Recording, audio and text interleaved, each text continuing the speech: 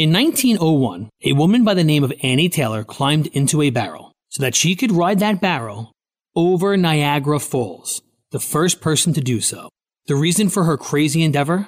She was struggling to make ends meet, and she was hoping for fame and financial security. It's Ryan from United Faith Mortgage, a faith and family mortgage team that tries to improve your financial outlook without having to ship you over a 170-foot waterfall. Our mortgage team happens to be an arm of a bigger company who is a direct lender, which means our company gets to use its own money and make its own decisions within its own walls. There's no middleman. This advantage often allows us to get you a better rate, which can save you monthly and lifelong money through a refinance, or help you with a cash-out refinance, cashing out some of your home's equity to use for life. We are United Faith Mortgage. United Faith Mortgage is a DBA of United Mortgage Corp., 25 Melville Park Road, Melville, New York. Licensed mortgage banker. For all licensing information, go to nmlsconsumeraccess.org. Corporate NMLS number 1330. Equal housing lender. Not licensed in Alaska, Hawaii, Georgia, Massachusetts, North Dakota, South Dakota, and Utah. Hi, I'm Paul Lacey, and it's Friday Field Trip Day! Yes! Paul, thank you so much! Paul, you're a professional. Absolutely. Man, you should not give me that sort of power. I just felt so... Like you were free-falling. Yeah. Exactly. In a wind That was tunnel. quite the honor. Oh, well, Paul, thank you so much. And The honor's usually, all ours. Yeah, the last stop on our field trip is either Paul's house or Adam's house, and for some reason, Adam would not come to the door. So, of course, we're coming to your house, Paul, just to find out what's going on. So tell us what's happening movie-wise this weekend. Well, I'll tell you what, it's actually kind of a slow weekend at the movie theaters. Avatar is still dominating everything. The Way of Water is still making $1 bazillion, but there is a new movie that a lot of your audience might be interested in, and that's Left Behind, Rise of the Antichrist. It is actually a Fathom event, which means it's not in every movie house, but it is in a lot of them. And if you wanted to see it, you're going to have to go quickly because it only has a run of about 2 or 3 days left. So it opened yesterday. So you'll definitely want to go see that if you have plans, if you would like to. Essentially, it takes place 6 months after the rapture. For those of you who are familiar with the Left Behind books that sold about 80 million copies, which these movies are based on, Rayford Steele is mourning the loss of his wife and his son who were raptured up. An intrepid reporter named Buck Williams is trying to get to the bottom of these disappearances. Everybody's been told that they're definitely not the rapture. They do think it might be aliens. They do think it might happen again. Buck doesn't believe the sources that are telling him so, and so he's trying to get to the bottom of it all. Meanwhile, there's nefarious forces at work. Obviously, the title is The Rise of the Antichrist, so you're going to see some evil forces manipulating what is going on in the world for their own devious benefit. It is, honestly, I don't think that the Left Behind movies have done the books have not done the books any favors. I think that the quality of the movies have been a little bit lacking.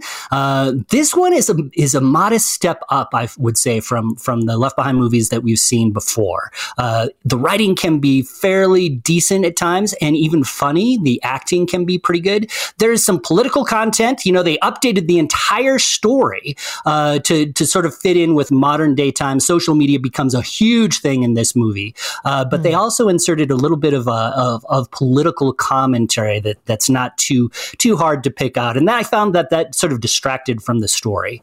But in terms of family friendliness, it is relatively navigable. There's going to be a little bit of violence, a little bit of sensual content, a tiny bit of language. But we're talking very, very mild PG-13 levels of issues here. So if you wanted to go see it, it is definitely out in theaters, and I definitely would not wait because it too could disappear. Okay. Okay, thank you. I follow you. Thank you so much for that. That's a really good reference there, Paul. Thanks. Hey, I do have a question because this one, it's got Kevin Sorbo at the helm, and he's been involved in lots of faith-based films, so he's diving into the Left Behind series. That's interesting. Yeah, and he plays the lead character, Rayford Steele. He directs. Some of his family members are in this. He's been doing a lot of faith-based work. He is definitely a big player within kind of that realm, that Christian movie realm now. And honestly, I think that his acting here was pretty good. He does his character well, and I think that's a tribute to him. We'll see how far these movies go on. You know, there's I think 16 books in this series, so there's plenty of room to unpack this story further. But it probably depends on how this movie does. Mm-hmm. Okay. We are at our last stop on our Field Trip Friday. We're at Paul Asay's house, and we're learning, number one, about the Fathom event, which is Left Behind: The Rise of the Antichrist. But because you guys do plugged-in movie reviews, Paul, you have something called the Pluggies.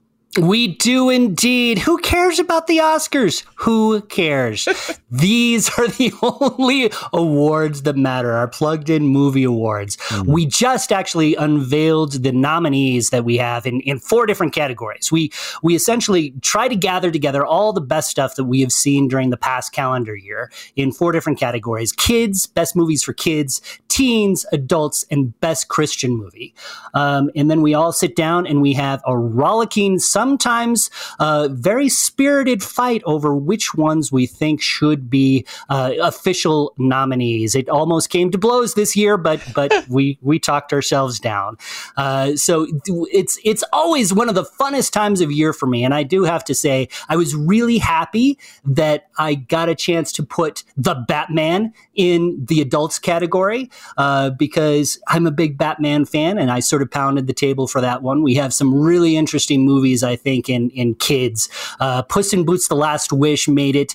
The Bad Guys, that's probably no surprise, but a little tiny movie that I loved, Marcel the Shell with Shoes On, actually landed on the list as well. So those are a few little highlights of the nominees. And so what we're going to be doing is we're going to be we revealed the nominees on our podcast yesterday, on Thursday. And then in this coming week, we're actually going to be having blogs that serve as ballots too. We really want people to come by, vote on the nominees that they think are the very best. We'll talk a little bit more about the nominees on each of these blog posts. Vote for the one that you think is really deserving of a pluggie. Or write in your own vote. Tell us where we missed, because that's part of the fun of these award shows, right? Speaking of award shows, we are actually going to be bringing people into this spirited conversation that we have during a live stream March 7th. We're actually going to be deliberating, debating, fighting over these nominees, and selecting the winners live on this stream. So they're welcome to check us fight, and hopefully there won't be too much blood. But you never know with these conversations. So that's March 7th. Okay, so you're hearing the voice of Paul Asay. They're doing these plugged-in movie review awards. Sorry about that, plugged-in movie awards, the pluggies. And so can I just ask this quick question? Was there a surprise on the list that has been put out that you just scratched your head and said, how did that make it on there? You know, there are so many surprises. Oftentimes I'm surprised at what didn't make it on there. But maybe the biggest surprise, I think, that people would say, what are these plugged-in people thinking? In the Christian category, we have a lot of really fantastic movies that we saw this past year. I Heard the Bells made it. Family Camp, a really delightful comedy, made it. But we also have, of all things, a Mark Wahlberg movie in the Christian category, Father Stu Reborn.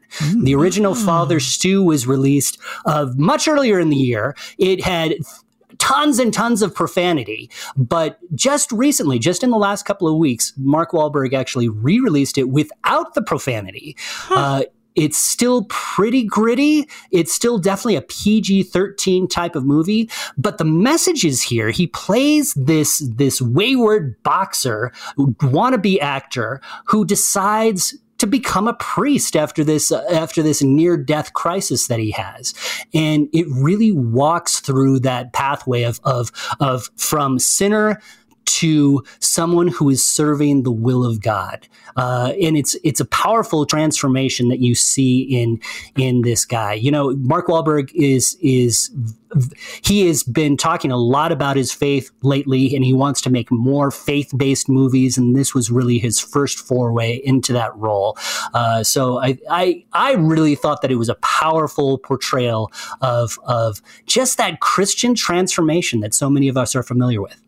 Wow, that sounds fantastic. If I could just ask about that film, because I know that it was released, but if you say go onto one of the streaming services and see it, will you see the re-released cut version, or do you have an option between seeing the two?